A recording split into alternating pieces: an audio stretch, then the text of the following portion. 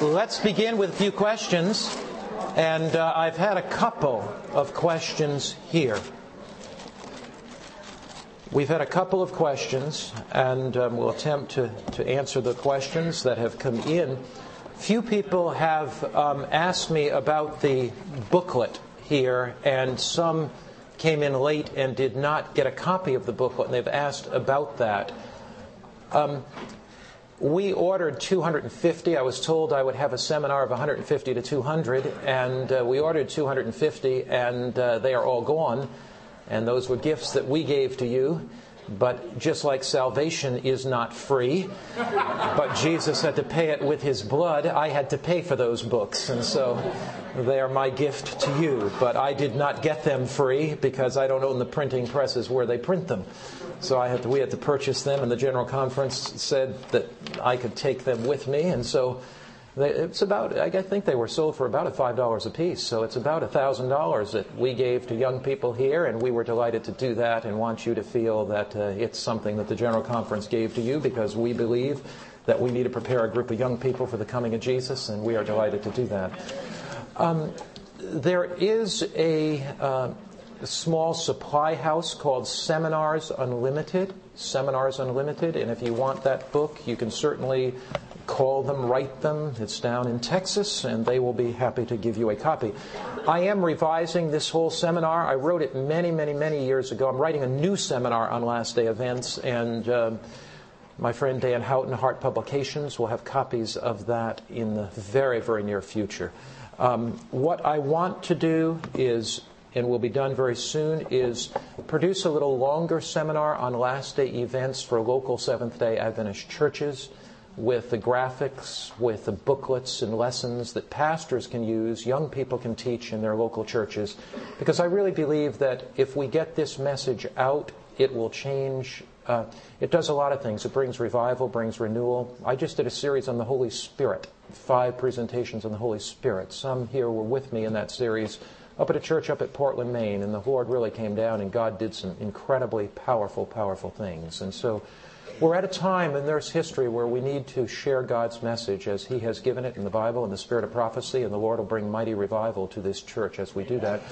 Let's start with some questions on the last series of meetings, or anything that comes to your head. Yes, Kevin. Yes, Mark, I'd like you to flesh out a little bit more, perhaps, when you were talking about the issue of pulling up or not pulling up the chairs in terms of the shaking. My sense is that if you and I were to engage one another on this, that we probably would be in pretty much complete agreement. But, there is a tape going on here, and, sometimes things, just like you said a moment ago, sometimes things can be taken out of context and things can appear to be what they are not. But we both know as pastors, and I think many others here who are not pastors know, that when Jesus said not to pull up the chairs, He wasn't saying tolerate open sin and open apostasy in the church. And I'd like to maybe have you flesh out a little bit, perhaps the distinction between constructive criticism and destructive criticism. If I hadn't been criticized quite a bit as I was growing up, I probably wouldn't be here at a youth conference today. I'd probably be doing a whole lot of other things. Okay. Good questions. Somebody else asked me a very, very similar question, and the question was, how do you deal with sin in the church? What do you do? Do you say, I'm going to move to another Adventist church across town? And, how do you deal with that in a local congregation? Let me give you some basic biblical principles of dealing with sin. The first thing that I want to know before I approach anybody is that the Holy Spirit gives me permission to do that. Does that make sense to you? Yes. So the first step before you say anything or do anything is to be sure you have the guidance and direction of the Holy Spirit. Before I would speak to somebody else about a sin in their life, I would want to be sure that I was on my knees before God praying, asking the Holy Spirit to impress my heart with the right words to say, and to impress their heart before I ever spoke to them on the need for that discussion. I was in a meeting recently where I really saw the Holy Spirit work dramatically. A friend of mine and I were giving Bible studies. And we were giving Bible studies to a young man and his wife, not his wife, a young man and his girlfriend who were living together. It was a distant state from here. But this young man was living with his girlfriend and they had a child together. This young man was a former Seventh-day Adventist, and his girlfriend never was an Adventist. They had a child, and we began to give Bible studies to them. I was preaching a series on the Holy Spirit. This young man came to the meetings, and his live-in girlfriend came. Just before I got up to preach, my friend, who was joining me in giving the Bible studies to this young man, and I had now moved on and my friend was giving the Bible studies now, said to me, "Now, Mark, so-and-so is living with so-and-so, and I just need your counsel. How do I approach them? They're living in open sin. We're studying the Bible together. How do I deal with that? What do I do?" And so we talked about a strategy. We talked about how to do it. At the end of the meeting, my friend came to me at the end of the evening. He said, "Mark, I am so excited." And I said, "What do you mean?" He said, "This young man was just in your meeting, and he came to me at the end of the meeting, and he said, 'You know, I'm living together, we're not married, and I really need to do something about that, and the Holy Spirit is convicting me that I ought to be married.'" One of the things that I've discovered is this, that a lot of the things that we think we need to correct, God is well able to take care of. So the first thing I want to be sure of is that I'm on my knees, that I'm praying, that I have the right attitude and the right spirit, and I'm asking God to work in their lives. I want to ask God for permission to go to that person. I pray about it over a period of time. If God gives me permission, I go in a spirit of humility, in a humble spirit, and I approach the other individual directly, not in a group, and I will say to that other person, "Now, brother, I may be mistaken about this, and I know that there are areas in my life that are not in harmony with God's will, but there is an area of concern that I have that I want to discuss with you. And I do it as a Christian brother because I'm concerned about you and I love you." And I discuss it in that context. So that's the context of individual things. If it's an individual sin that you believe the Holy Spirit has placed on your heart, the desire to talk to that person in the atmosphere of love, you go in a spirit of love and humility when God gives you permission, and you go with somebody else. But there's something that is even deeper than that. What if you're a member of a church? And what if that church is teaching things that are difficult for you to participate in? What if the worship style, what if the whole philosophy of the church, what if you believe that the church you're currently attending is not living in harmony with God's will? How do you deal with that? There's a number of things. First, you recognize that you may not be right. You recognize that you may have perceptions that are not accurate, and that you are not God. And so the first thing that I recognize is that my perceptions may be wrong, and that I may be not understanding something here. But as I pray about it, as I study it in God's Word, and as God brings me a conviction, one of the things that I've learned in my life is this: there's a difference between an impulse and a conviction. A conviction is a growing, constant awareness that God wants me to do something. A conviction is a growing, constant awareness that if I don't do this thing, that I'm not in harmony with God's will. An impulse is flighty. It's here today, gone tomorrow. So I give myself time to pray, to think, to process. And regularly I will get counsel on something like this. And I have a few godly counselors that I'll go to. It's good for every young person to have a godly counselor. at least 2 or 3 godly counselors. People that are older, that are more seasoned in the faith, people that you can go to, that you can talk to, counsel with. You know that they're not going to betray your counsel. You know that they are going to give you good counsel. So you pray about it, you study the Word about it, you look for godly counselors, 2 or 3 godly pastors. You express to them your concerns, and you express to them why you're concerned. As that occurs, the Lord is going to give you direction. If the issue is, and you always go to the person who's responsible. So if something's taking place in the youth area, you do not go to your pastor if the youth leader is leading out. You go to the youth leader. That's right. Because that person is the one that's responsible. And you share your concerns. If your concerns are in the area of worship with the pastor, you openly share them. He may share with you some things that you have not seen before, and that may bring a unity. But let's suppose that you've done all that. You've prayed about it. You've got godly counsel. You've gone in Christian love. You've talked to the pastor. You have approached key leaders in the church, elders. They're concerned. You're concerned. Let's suppose that they do not share that concern, or in fact, they think quite oppositely. What do you do? If an atmosphere becomes toxic for you, if in that atmosphere you are no longer growing spiritually and it's counterproductive, you look for another Adventist church that's more in harmony with the way you believe, even if you have to drive a half an hour or 40 minutes. My counsel is you stay as long as you can, you work as lovingly as you can, but what you don't allow to happen is you do not allow yourself to become so critical that it splits that church totally apart and it becomes a toxic experience for everybody. It's far better for you to pray about it, to get counsel about it, to go to a pastor about it, to go to an elder about it. But church is not church if you go and fight every Sabbath. That's not church. That's not God's intention. If you are not getting a spiritual blessing there, but other people are at a certain state of their spiritual experience where they are, and you have to make a move, you make that move.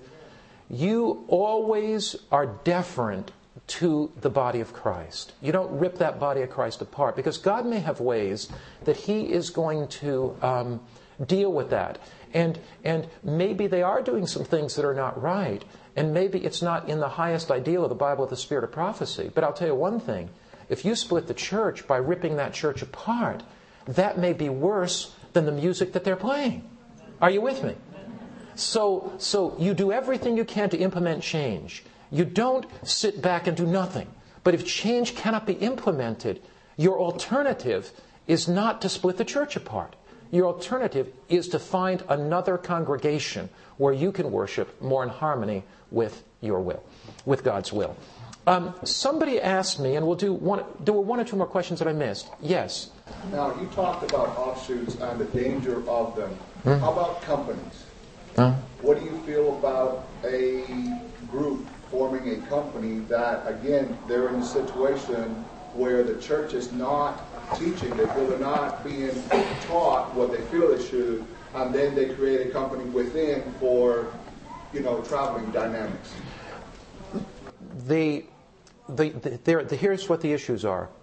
If the purpose that you establish the company is to be doctrinally pure, I question your motives.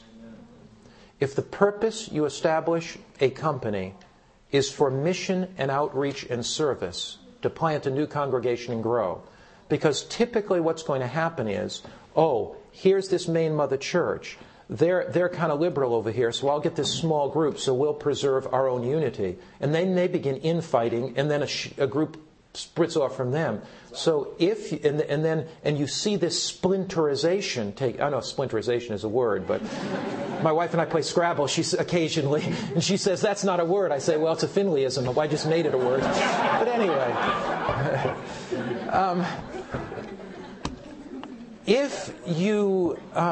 so my concern is. So the first thing that I would do in that situation is, if there were a group of families, I would work with my pastor, I would work with my conference, and I would do it for the purpose of mission and to be mission-driven, to plant a new congregation in church. Churches that tend to separate from the body because they feel that they need to be pure either develop arrogance. The devil can get you either on pride or he can get you on worldliness, and he doesn't care which, you see. Was there somebody over here? Yes. A question for you, Pastor. Mm-hmm. Let's say, for example, that you are a literature evangelist, medical missionary, and someone who are formed a, let's say for word's sake, an offshoot congregation asks you to teach them or train them on how to do the literature evangelistic work / medical missionary work. Would that be something you'd advise someone that's in good standing with the church to help someone who is in a splinter group in that situation? The question is your presence endorsing what they're doing? I would choose another alternative. It's not a matter of yes or no. I would say to them, I'm holding a medical missionary training program at this mother church and you're invited to come. I would bring them where I was and test their genuineness rather than going where they were. Because if they come where you are, then it's much more likely that if they take that step, they may take the next step. So I would much rather create an environment where the same content was taught, but I would invite them to come where I was rather than go where they are. Often in my meetings, or regularly, I have all kind of people attending my meetings. I mean, I'll get... this last series in Australia, I had the pastor and a good number of the Seventh-day Adventist Reform coming to my meetings. And they came to where I was. I had a chance to dialogue with them, and some of them, they come back. And so through the years, that has happened on a number of occasions. But I always invite them to come where I am, because by my going where they are, I endorse what they're doing, and I don't want to give that image. Okay? Any other questions here that I missed? Yes, way in the back. All right, Pastor, what if once have a family in the church and preacher preaches some unbiblical doctrine in the church? What should I do? First thing you should not do is stand up and say anything in the service. That's the first thing you should not do. Because what that does is it creates conflict. Secondly, the second is, you ask the Lord if God is teaching you something teaching you something through what He's saying where you perceive it to be non-biblical, but maybe it is biblical. So you tell the Lord you want to study that issue. If the Holy Spirit convicts you regarding it, you follow the counsel of Matthew 18 and you go to Him directly and you say, Pastor, I didn't quite understand this. It seems to me that this was said, and it seems this is what the Bible and the Spirit prophecy said, but I don't know. I could be mistaken. I could have misunderstood you. Could you help me on this? I'm a young person. I really need some clarification on this. So you don't go as a teacher. You go as a student, but you raise questions. And the Lord will help you. The Lord will guide you through it. And but you go. If the Holy Spirit impresses you, you go. There was a young lady way in the back. Yes. How can you really be sure that you won't be shaken out? Okay. And if you don't really have any there to study the Bible and pray and really look up to Christ, then how can you really teach yourself to want that? These are the kind of questions I love. I'm so glad. You're probably the only one in the room that's honest enough to ask a question like that. Thank you so much. I really appreciate it. So the question is, and this is not theoretical, it's practical, isn't it? And that's the question I have to ask my own heart. So thank you very much. The question is, how will you not be shaken? How do you know you won't be shaken out? And how do you know that... What if prayer and Bible study aren't something that is on the top of your agenda, how you do it?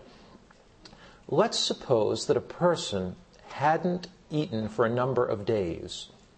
Would you take them to a salad bar with 78 items on it and fill 4 plates of food? Is that the way you do it? What would you do if a person hadn't eaten in a number of days? What if a person came to you and said, I don't eat any breakfast? Would you say, well, tomorrow I'm going to give you granola and oatmeal and prosage. And prosage, that's kind of veggie meat. And then I'm going to give you, in addition to that, fried tofu, and I'm going to give you whole wheat pancakes. And is that what you're going to give that person all at one time? My response to your question is this. A relationship with God does not depend on the quantity of time you spend with Him necessarily at first. So what I'd like you to do If you are struggling with your devotions, don't say I'm going to spend an hour a day. Say I'm going to spend 10 minutes. Take 10 minutes and just begin. And what I suggest is you start with reading the Gospel of John. Start with the Gospel of John and read a little bit. And the more you hunger after God's heart in the Gospel of John, the more He will create a hunger by His Holy Spirit. You can know you will not be shaken out if indeed you're spending some time with God each day, and if indeed it's a growing hunger in your heart. So you start where you are because there's no other place to begin. Christ loves you. You're His child. He wants to save you in His kingdom. He does not want you to be shaken out. And that's the first thing you have to say is this: Christ is my greatest ally. He is not creating conflict, strife, heresy, and all this stuff to shake me out. That's not Him. He's holding me in. He is not pushing me out. You know, John chapter 6, verse 37, 38, and 39 says, Him that cometh to me I will in no wise cast out. Haggai 2, about verse 8 or so, says, He that touches you touches the apple of His eye. You're in my hand, and nobody can pluck you out of my hand. So repeat to yourself the promises of God. I'm in the hand of Christ. I look to Him and not to myself. And day by day, you spend time with Him. Not a lot at first. And you begin to hunger after Him. Some of you will understand the illustration I'm going to use. If you are a water drinker, you understand what I mean? I don't mean sipper, I mean drinker.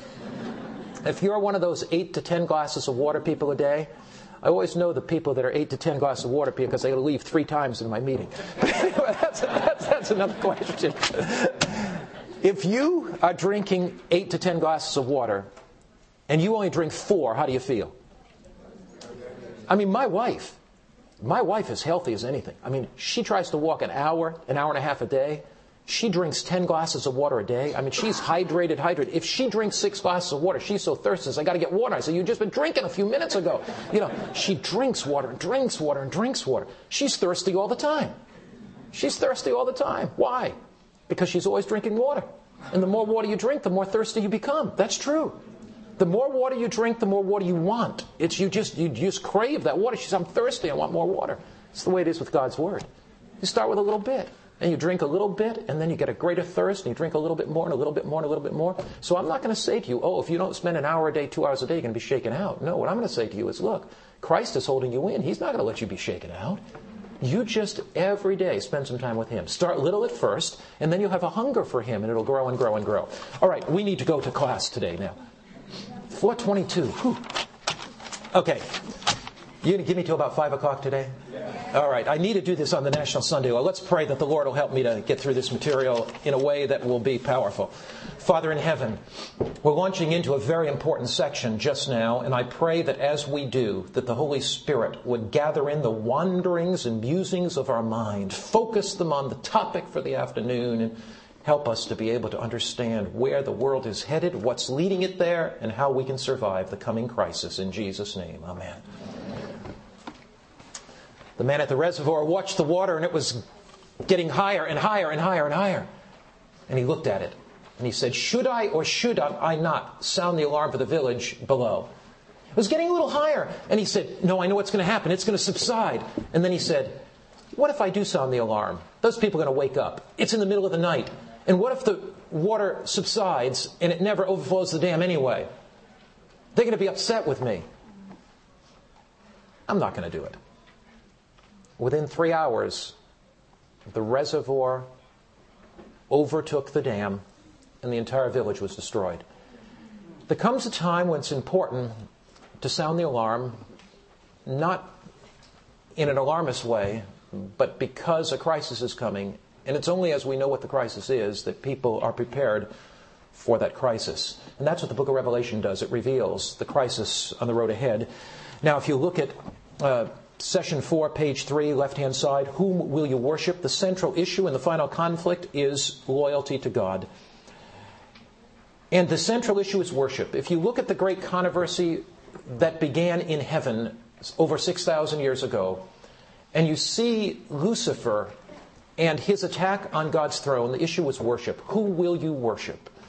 If you look at the great controversy down through the ages, it would be, do you worship Baal? Do you worship Amun-Ra, the god of the Egyptians? Do you worship Bel-Marduk, the god of the Babylonians? Do you worship the Apollo and Athenas and Zeus, the gods of the Romans? Who do you worship? So in the last days, the issue is worship.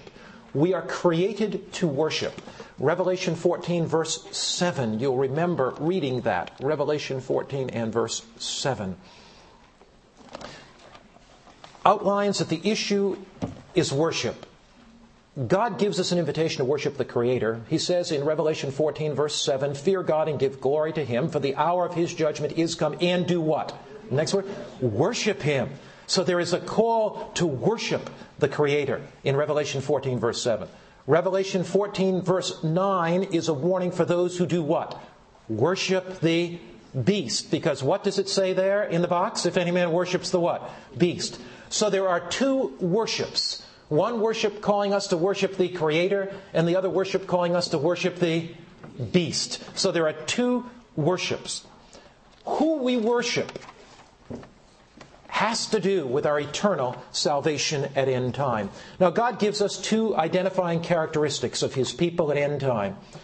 One group worships the Creator, the other group worships the beast. But in the context of the time of the end, in Revelation 14, verse 12, He says,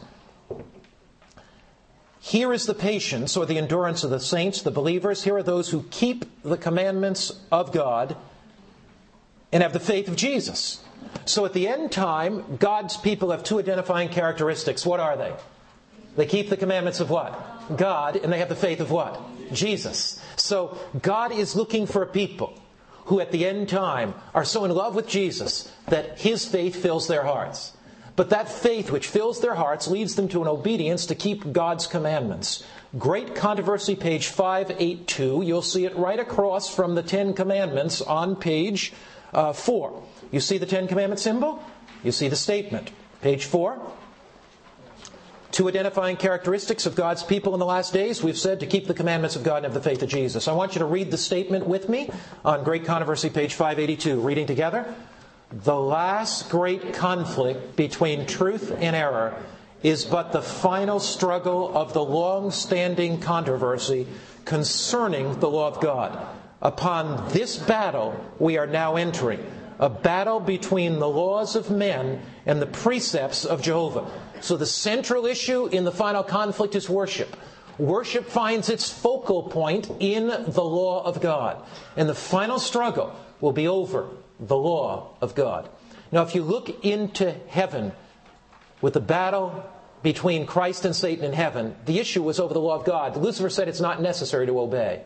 Lucifer said that created beings were superior to the Creator, that they could judge in and of themselves what was right and what was wrong. It was not necessary to obey. Lucifer came to the Garden of Eden, and what did he say to Eve? Has God really said that you can't eat of the tree of knowledge of good and evil? It's not necessary to obey. All through the Old Testament, the same idea. It's not necessary to obey. You come now to the last conflict, and the issue is over the law of God. Now, Satan will ultimately create a counterfeit religious revival. We've looked at a profile of what's going to happen in the last days. What have we discovered? The gospel will be preached to the ends of the earth. As the gospel is preached, it will create a reaction of Satan. He will bring, in the time of that latter rain loud cry, a counterfeit religious revival. Actually, he'll bring it before that time to deceive God's people. As his counterfeit spirit is poured out, and as the latter rain loud cry are given, we will see calamity. We will see natural disasters. We will see economic chaos. We will see war, conflict, and strife. This will lead to the establishment of the National Sunday Law. What is going to lead to the union of church and state? What will bring about that union of church and state in end time? Church and state will be united in end time as there is conflict and strife in the world. Now let me show that to you in the Bible. We're going to look at some quite amazing things. We're going to look at Revelation 17 just momentarily. Revelation 17. And then we're going to look at Revelation 18. Revelation 17, Revelation 18. Now let's go back and pick up something in Revelation 13. The question we're asking is, what are the events that will lead up to the union of church and state? What are the events that ultimately will lead up to the repudiation of religious freedom in America that will be followed by the world? What are the events that will lead up to what we would call this national Sunday law? What are those events? Well, first we've said that there would be a false religious revival. You see that in Revelation 13. What's going to lead up to the enforcement of the image of the beast? Revelation 13, and we're going to look at verse 13. He performs great signs or miracles, so that he makes fire come down from heaven on earth in the sight of men. He deceives those. Now wait a minute, he makes fire on earth, fire come down from heaven on earth in the sight of men. I've had people say to me, oh, that fire, that must be a nuclear bomb that comes down. How do you interpret the Bible? You interpret the Bible how? By the Bible. When's the first time fire is mentioned in the Bible? Anybody that did not go through my Holy Spirit seminar. Okay. Some of my students are here. When's the first time fire is mentioned in the Bible? Cain and Abel, yes. But Genesis 3. Because remember, the angel had a what? Fiery sword. So the angel with the fiery sword represented the presence of God, standing guard that the Adam and Eve couldn't come back into the garden to partake of the tree of life. When fire is mentioned at the burning bush, what did fire at the burning bush represent? The presence of God. A pillar of fire guided Israel by night. What did that represent? The presence of God. The sanctuary was built in the Old Testament, and the fiery Shekinah glory was between the cherubim. What did that represent? Presence of God.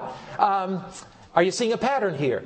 What about Elijah when he poured water on the altar and fire come down? What did that represent? Presence of God. Tongues of fire in the book of Acts represented what? The presence of God through what? The Holy Spirit. So fire always represents the presence of God. So here is fire comes down from heaven. Here is the false Holy Ghost fire in a false manifestation of the presence of God in signs, wonders, and miracles in the churches that lead up to the enforcement of the mark of the beast. Do you see that? Look at verse 13. He performs great signs. He makes fire come down from heaven. He deceives those, verse 14, who dwell on the earth by means of those miracles or signs that he was granted to do in the sight of the beast, telling those who dwell on the earth to make an image of the beast. So why do they make an image to the beast? The beast is a false religious leader. The image to the beast is a type of, it is the counterfeit or the opposite of the law of God. So it's an image always is something which is the opposite of the genuine. You have the image in Daniel 3 of gold, which is the opposite of the genuine in Daniel what? 2. So the image in Revelation 13 is the image to the beast, not the image to Jesus. The Sabbath is the sign or the image of Jesus, because as you keep the Sabbath, you want the Creator to recreate your heart. You rest on Sabbath. Sabbath is a symbol of righteousness by faith, not righteousness by works. See, the devil's got it all mixed up. He says, oh, Sunday is a symbol of righteousness by faith, but Sabbath is a symbol of righteousness by works. It's the opposite. It's the opposite. Sabbath is a symbol of righteousness by faith. Sunday is a symbol of righteousness by works. How so? When we keep Sabbath, we rest from our labors, just like Christ rested on the cross in the completed salvation. So we rest every Sabbath. We're resting in the power and care of the one that created the world. We're resting in the love and grace of the one that redeemed the world. We are resting from our works and accepting His work on the cross. So Sabbath is a symbol of rest. Sabbath connects us to Eden lost. It connects us to the cross, and it connects us to the coming of Christ. Because Sabbath reminds us of the day when God's going to recreate the heavens and the earth in Edenic splendor. So Sabbath leads me to creation, and I rest in a completed creation. I rest in a completed redemption. And I rest in a God who's going to complete the work at end time. That's Sabbath. What about Sunday? See, Cain had righteousness by faith because he did what God said. Abel had righteousness by faith because he did what God said. Cain had righteousness by works because he did what he felt was right. So Cain's offering was righteousness by works. Abel's offering was righteousness by faith. So if I accept a man's work, a man who's changed the Sabbath, and I accept that in the place of the Sabbath itself, and if I accept the counterfeit Sabbath in the place of the true Sabbath, then I'm accepting the works of man, and that's saying that I can establish the offering of Cain and do what I want to do, and that's righteousness by works, not righteousness by faith. So Sunday has to do with righteousness by works because we accept a day that man has instituted, not a day that God has instituted.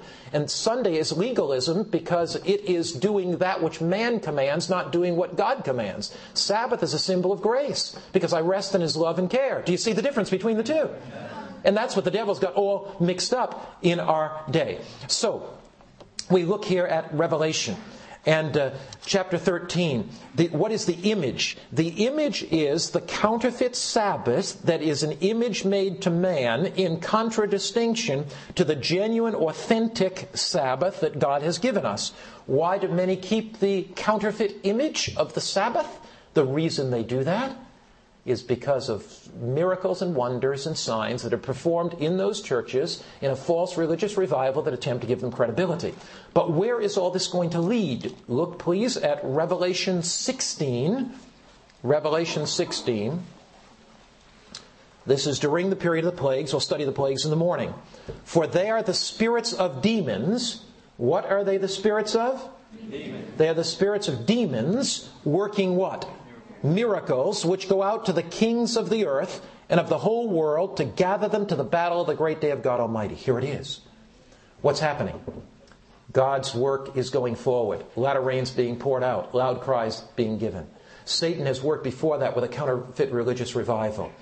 The devil trying to bring all the world into a single unity. At a time of conflict, strife, and calamity, the devil brings about the threefold union of Protestantism, Catholicism, and paganism. The thing that unifies them all is a single common day of worship.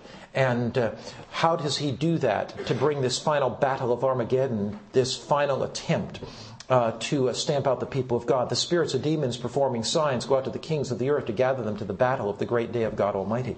So here you have the false miracles. Last text on false miracles tells you why many receive the mark of the beast. Revelation 19, verse 20. Revelation chapter 19, verse 20. Then the beast was captured, and with him the false prophet, who worked signs in his presence, by which he deceived those who received the mark of the beast and those who worshipped his image. Who was it that received the mark of the beast? Why did they receive the mark of the beast? What deceived them?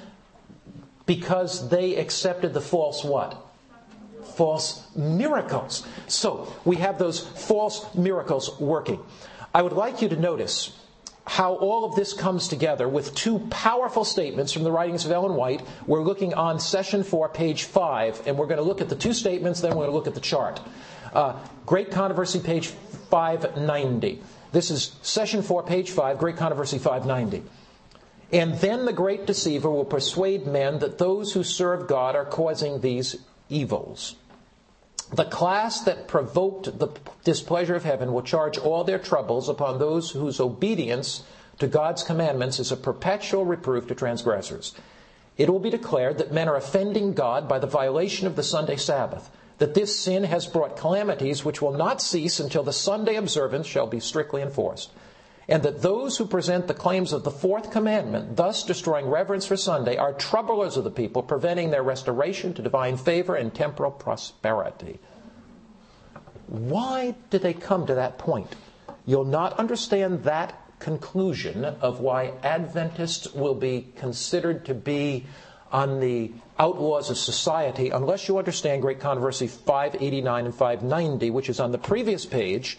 The previous page, the box on the previous page, it says, while appearing to the children of men as a great physician who can heal all their maladies, he, Satan, will bring disease and disaster until the populous cities are reduced to ruin and desolation. What's going to happen to the populous cities? They're reduced to what? Ruin and desolation. But what does he do? He appears to be the great physician, and on the one hand, he's working in false revival and apparent miracles, and on the other hand, he's doing what? He's working to destroy cities. Even now he's at work in accidents and calamities by sea, by land, in great conflagrations, fires, fierce tornadoes, terrific hailstorms, and tempests, floods, cyclones, tidal waves. In every place in 1,000 forms, Satan is exercising his power. Now, what will eventually happen? Great controversy right above the chart, 592. Rulers and legislators, in order to secure public favor. What's public favor? Popularity. To get elected, votes. Will yield to the popular demand. Where does the demand come from? It's a what kind of a demand? The demand comes from a dictator, right? The demand comes from where? The demand comes from where? The people. Now, where in the Bible, in Revelation 13, how do you know in Revelation 13 that the demand comes from the people? When it's talking about making an image to the beast, what word is used? It's a very fascinating word, and Ellen White picks up on this one word. It's Revelation chapter 13, and it says, I'm looking, I'll tell you in 1 second. Okay, Revelation 13, and it says, they shall make an image to the beast. 14. And he deceives those who dwell on the earth by means of those signs which he was granted to do in the sight of the beast, telling those that dwell on the earth to make an image to the beast. So those who dwell on earth. Is there another translation you have? Some translation says they shall make an image to the beast. But this translation says those who dwell on earth will make an image to the beast. Who is it? Who are the those that dwell on earth? Or the they? Who's that? That's the people, exactly right. So this is not some earthly dictator, not some Orwellian big brother.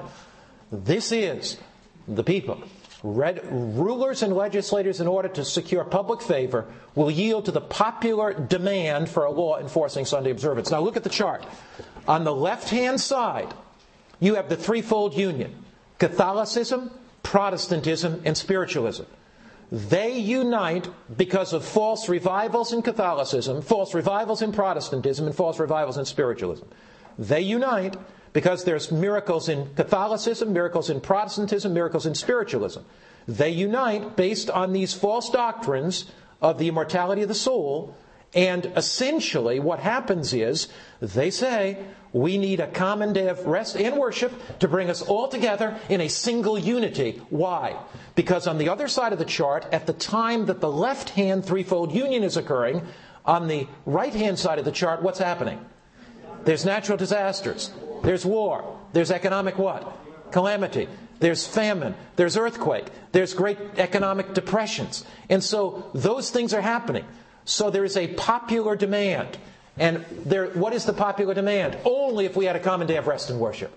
Only if everybody were united.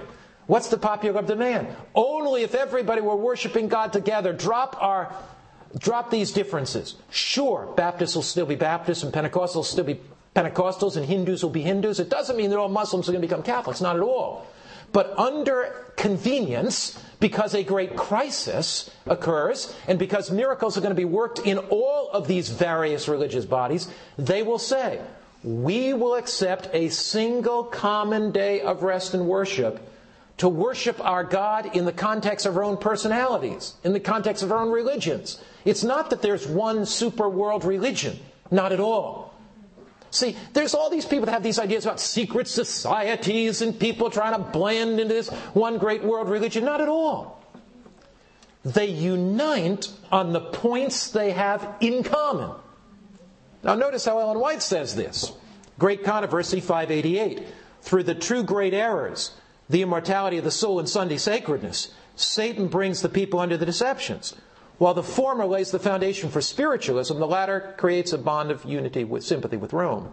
The Protestants of the United States, who is this now? Protestants, will be the what? Foremost. So we should expect to see great mighty miracles sweeping through the Protestant churches. We should expect to see some of their churches packed. We should expect to see thousands going to their churches. Oh, I want to go there to learn church growth.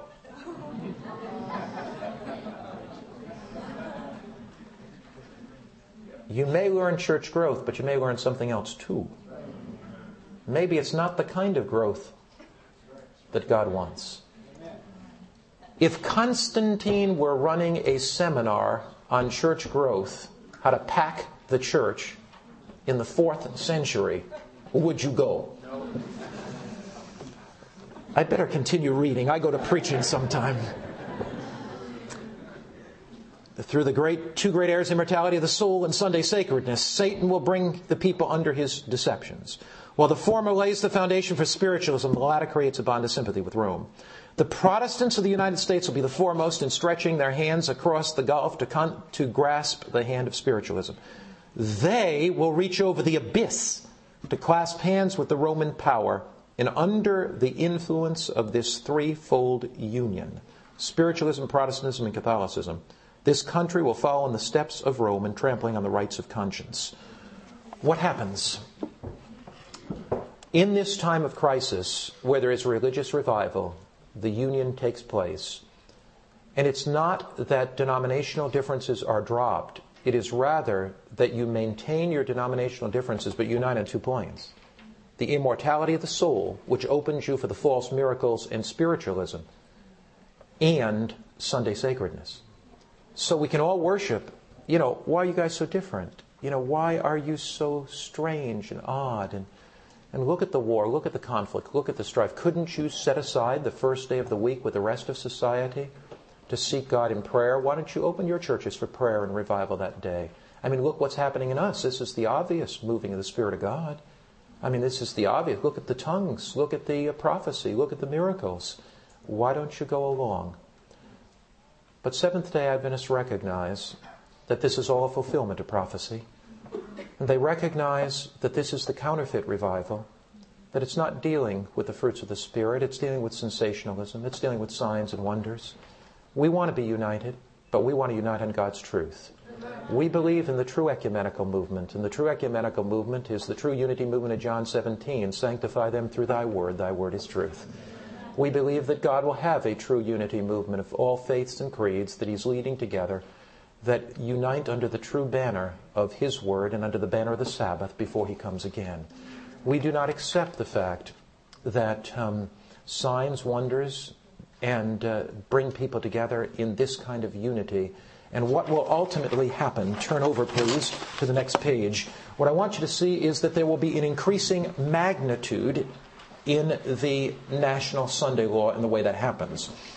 And so we're going to look at the crescendo. See, loud cry, latter rain. The latter rain is a crescendo. God begins to pour out His Spirit and it increases. The shaking is a crescendo. These are not events on a calendar. They begin, but they come to a culmination. Same with the National Sunday Law. First, there are laws passed, but the penalties get tighter and tighter, as I'll show. Notice increasing magnitude of the National Sunday Law, Session 4, page 6. First, negative tide of public opinion. That's what you're writing in there. Negative tide of public opinion.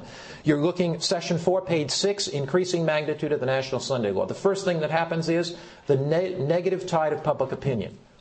Ellen White, Great Controversy 592. That's negative tide of public opinion. Those who honor the Bible Sabbath will be denounced as enemies of law and order, as breaking down the moral restraints of society, as causing anarchy and corruption, as calling down the judgments of God upon the earth. Their conscientious scruples will be pronounced obstinacy and stubbornness and contempt of authority. They'll be accused of disaffection toward the government. So the tide of public opinion turns against the Sabbath keepers. Notice the clear language. It is it's declared that they're stubborn, that they don't go along with authority, that they're accused of disaffection. So that's the first. The tide of public opinion turns against them. The second thing that happens is number 2. They are offered rewards or punishment. That's what Nebuchadnezzar did, didn't he? He said, if you interpret the dream, I will give you rewards. You'll get wealth in the kingdom. But if you don't interpret the dream, I'll cut off your head and you'll really be in trouble then. But notice, rewards or punishment. So first, the tide of negative public opinion goes against them. Then they're offered rewards or punishment. Number 2, Ellen White, Great Controversy, 592 and 607. The dignities of the church and state will unite to bribe, persuade, or compel all classes to honor Sunday. They'll unite to bribe persuade or compel. So they bribe you. They say, we're going to give you this. Jeremiah says, if you've run with the footmen, they've wearied thee, how can you contend with the horses? If they dangle overtime before you on Sabbath and you accept it today, and you sell out and play the Judas today, how are you possibly going to stand in the crisis? Oh, I'm going to stand then. I'm going to stand then. But you don't stand today. You're unfaithful in your tithe today. No amount of money is going to keep me in the time of crisis. But I need to pay my tuition at school, so I'm unfaithful in tithe. Step by step, they yielded. God gives us in His gracious mercy tests today. Not because the test in itself is so important, but because the character that we develop in following Him is important. And when you follow Him today in financial matters, you'll follow Him tomorrow in financial matters. But when you're unfaithful in tithe today, you will yield to the bribes that they offer you then. Because the love of money will be deep within your heart, and the lack of faith. So God invites us today, in His grace and His love and mercy, to be faithful to the test that He gives us today, so we can triumph with Him tomorrow. Oh! Nothing is going to get me to give up Christ? Buying and selling? Well, for food? Why, really now? I would never give up my faith for food. Where were those 17 chocolate eclairs? You get the point? If I cannot control my appetite today, is there somebody listening to me today? If I were preaching in an African American church, I'd say, do I have a witness? I love it. I love it. Somebody give me a witness, please. That's it. That's it. That's it. Okay, now I feel at home. Let me ask you this, you see. If I cannot control my appetite today, I'll never sell out Jesus. Oh, sure. But I haven't practiced healthful living in my life. Can't control. God is so gracious, isn't He? God is so gracious. If there was no secret that I was ever told that I can't keep, if every time I hear something, I go around and say, did you hear? Did you hear? Did you hear? If I haven't learned to be discreet with what I say today, will I be one of the betrayers in the time of trouble that's coming? See, this message is not simply for people in the future. This message is for you and me today. It's a call to be faithful in our stewardship to Jesus. It's a call to be so in Christ that my body is given to Him, that I control my lusts and my passions today. Because if there's something you can't control, the devil's going to play on that. He's going to trip you up on that thing. You can't control your passions, I'll tell you something. You can't control those passions. The devil's going to play on that. And he's going to deal with you when the crisis breaks. Surrender your passions to Him today. Surrender your body to Him today. Surrender your appetites to Him today. Surrender today to this living Christ. Your finance. Be faithful in your tithe. Be faithful to your friends. When they tell you something, don't go blabbing that to every other person that walks by in the name of Christian sanctity. Mary told me this. I know I shouldn't be saying much, but I love her so much that I just had to tell you. If you love her that much, learn what to say and what not to say, because there'll be a time that what you say is absolutely critical. One of the things the Soviet Christians taught me, I spent hour after hour with them, great godly men and women, who, if they slipped one word, they could put a fellow in prison during the days of communism. But they were faithful to Christ, and they knew how to be discreet in what they said. Ask God to give you a sanctified tongue. Ask Him to do that. Okay, so what's happening? There will be Negative public opinion. There will be rewards and punishment. There will be 3, an economic boycott. You're right for 3, economic boycott. In the last great conflict, Desire of Ages 121, 122, of the great controversy with Satan, those who are loyal to God will see every earthly support cut off. Because they refuse to break His law in obedience to earthly powers, they'll be forbidden to buy or sell. No buying or selling. We'll learn dependence on God. The Bible says, though, our bread and water shall be sure. What a day. Totally dependent on Him. So today, if you have to pray about some tuition money in school, thank God, you are learning to lift the weights of faith. You see, you don't bench press 285 pounds the first try. You got to begin with those little 10-pound weights, right? So if God gives you some little trials today, thank His name for them. Fourthly, it says, Great Controversy 608, the defenders of truth refuse to honor the Sunday Sabbath. Some of them will be thrust into prison. Some will be exiled. Some will be treated as slaves. Slavery return. There will be imprisonment. Number 4 is imprisonment. Will be exiled. And 5th, of course, is all who refuse compliance will be visited with civil penalties and will be finally declared that they are deserving of what? Death. So last is the death penalty. So it begins with a negative tide of public opinion. Then you're offered rewards or punishment. Then there's the economic boycott, nobody can buy or sell. Then finally there's imprisonment, and ultimately there will be what? Death. The scientists of great Eastern University, one of these Ivy League schools, were doing some amazing experiments on lambs. This is what they did. They took a lamb and they put it in the pen. But they put in that pen about a dozen feeding stations where the lamb could go to this feeding station and eat, this feeding station and eat, this feeding station and eat, this feeding station and eat. And they hooked up electrodes to give a mild shock to the lamb. So as this lamb went over to the feeding station, the scientists who were outside the pen, who could observe the lamb, but the lamb couldn't see them, the scientists shocked the lamb as she went over to feeding station number 2. And the lamb ran. Now, this is what they noticed about the lamb. The lamb would never go back to the feeding station where it was shocked. That's a pretty smart lamb. I mean, if I put my hand on the feeding station, it shocks me, I'm not going back there either. The lamb went to feeding station number 2, shocked it, ran over to feeding station number 4. They shocked it, ran over to feeding station number 5, shocked it. And over a period of hours that day, they shocked the lamb at every single feeding station. The poor little lamb was shocked so much that it came to the center of the pen and it began to quiver and quiver and quiver and had a nervous breakdown, heart attack, and died.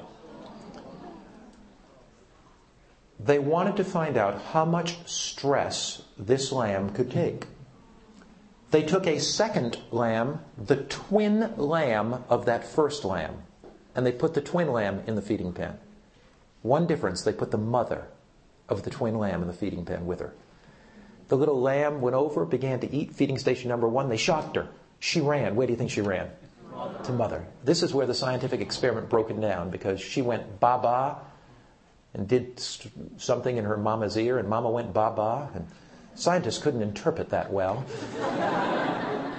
And this lamb ran right over to the feeding station where she was shocked and kept eating. They shocked her again. And she looked up. And mama went ba-ba and she went ba-ba. And she kept eating. The second little lamb had someplace to run. And the shocks of life did not cause her to collapse. In the coming crisis, it's not how strong you are, it's how strong He is. Do you have some place to run in the shocks of life? There may be somebody here that over the last month you've been going through some real trials in your life. You've been going through some real heartache in your life and some real disappointment in your life. You've been shocked at this feeding station and that feeding station. You've been shocked at school. Things haven't gone as well as you wished and grades didn't go as well. You've been shocked in some relationship that you had with a Christian young man or a Christian young woman, and it was going well and you thought that that person was the one that God was leading you to, but that relationship broke up. Maybe there's a single parent here and things have gone real rough for you and you feel isolated and alone. You've been shocked. Maybe there's somebody here that even in your church, things haven't gone real well for you and you have been shocked. And you kind of came to GYC wondering whether you're even going to hang in there anymore or not because you've been shocked so much. And maybe it's with your health. Things aren't going too good. In the shocks of life, He is there. And every minor shock that He allows us, He doesn't send those shocks, but in every minor shock that He allows us to have today, it's because He's helping us to run to Him more quickly. He's helping us to depend on Him more fully. He's helping us to find grace and peace and strength in Him. In Jesus and through Jesus and because of Jesus, there is no way that the shocks of life can destroy you. You don't have to worry about the coming time of trouble as long as you are sheltered in His arms, as long as He is your friend. Let's sing it together. What a friend we have in Jesus.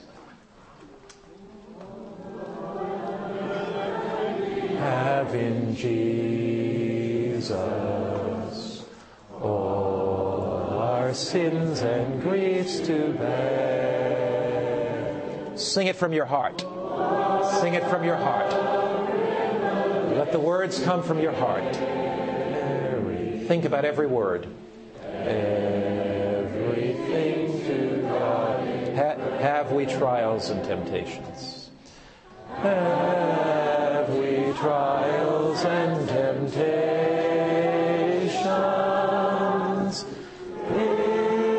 Is there trouble anywhere? We should never be discouraged. Take it to the Lord in prayer. What's that next verse? Have we trials and temptations? Is there trouble anywhere? Jesus knows our discouraged. Take it to the Lord in prayer. Lord, you're a friend worth having. In the trials of life and the shocks of life, you're there. And Father, sometimes we got pretty upset. We've fallen apart when things have happened to us. But, oh Lord, we long so much to allow our trials, like that little lamb, to drive us to you. To allow the shocks of life, like that lamb, to send us to you. Lord, we really long to know you better. Father, we do not live in fear. We live in hope and confidence. And so, Father, I pray thee tonight that you'd send us from this place with hearts filled with your love, your grace, your goodness, and your courage. Help us to know that you're our best friend, that you hold our hand, and that in the conflict to come, you're there by our side, and you are going to get us through. Lord, we think of ourselves, and we know our weakness. We look to you, and we thank you for your strength. Thank you that in Jesus we are secure. In Christ's name, amen. This media was produced by Audioverse and Hope Media Ministry for GYC, Generation of Youth for Christ. If you would like to listen to more great media like this presentation, or if you would like to learn more about GYC, please visit www.gycweb.org.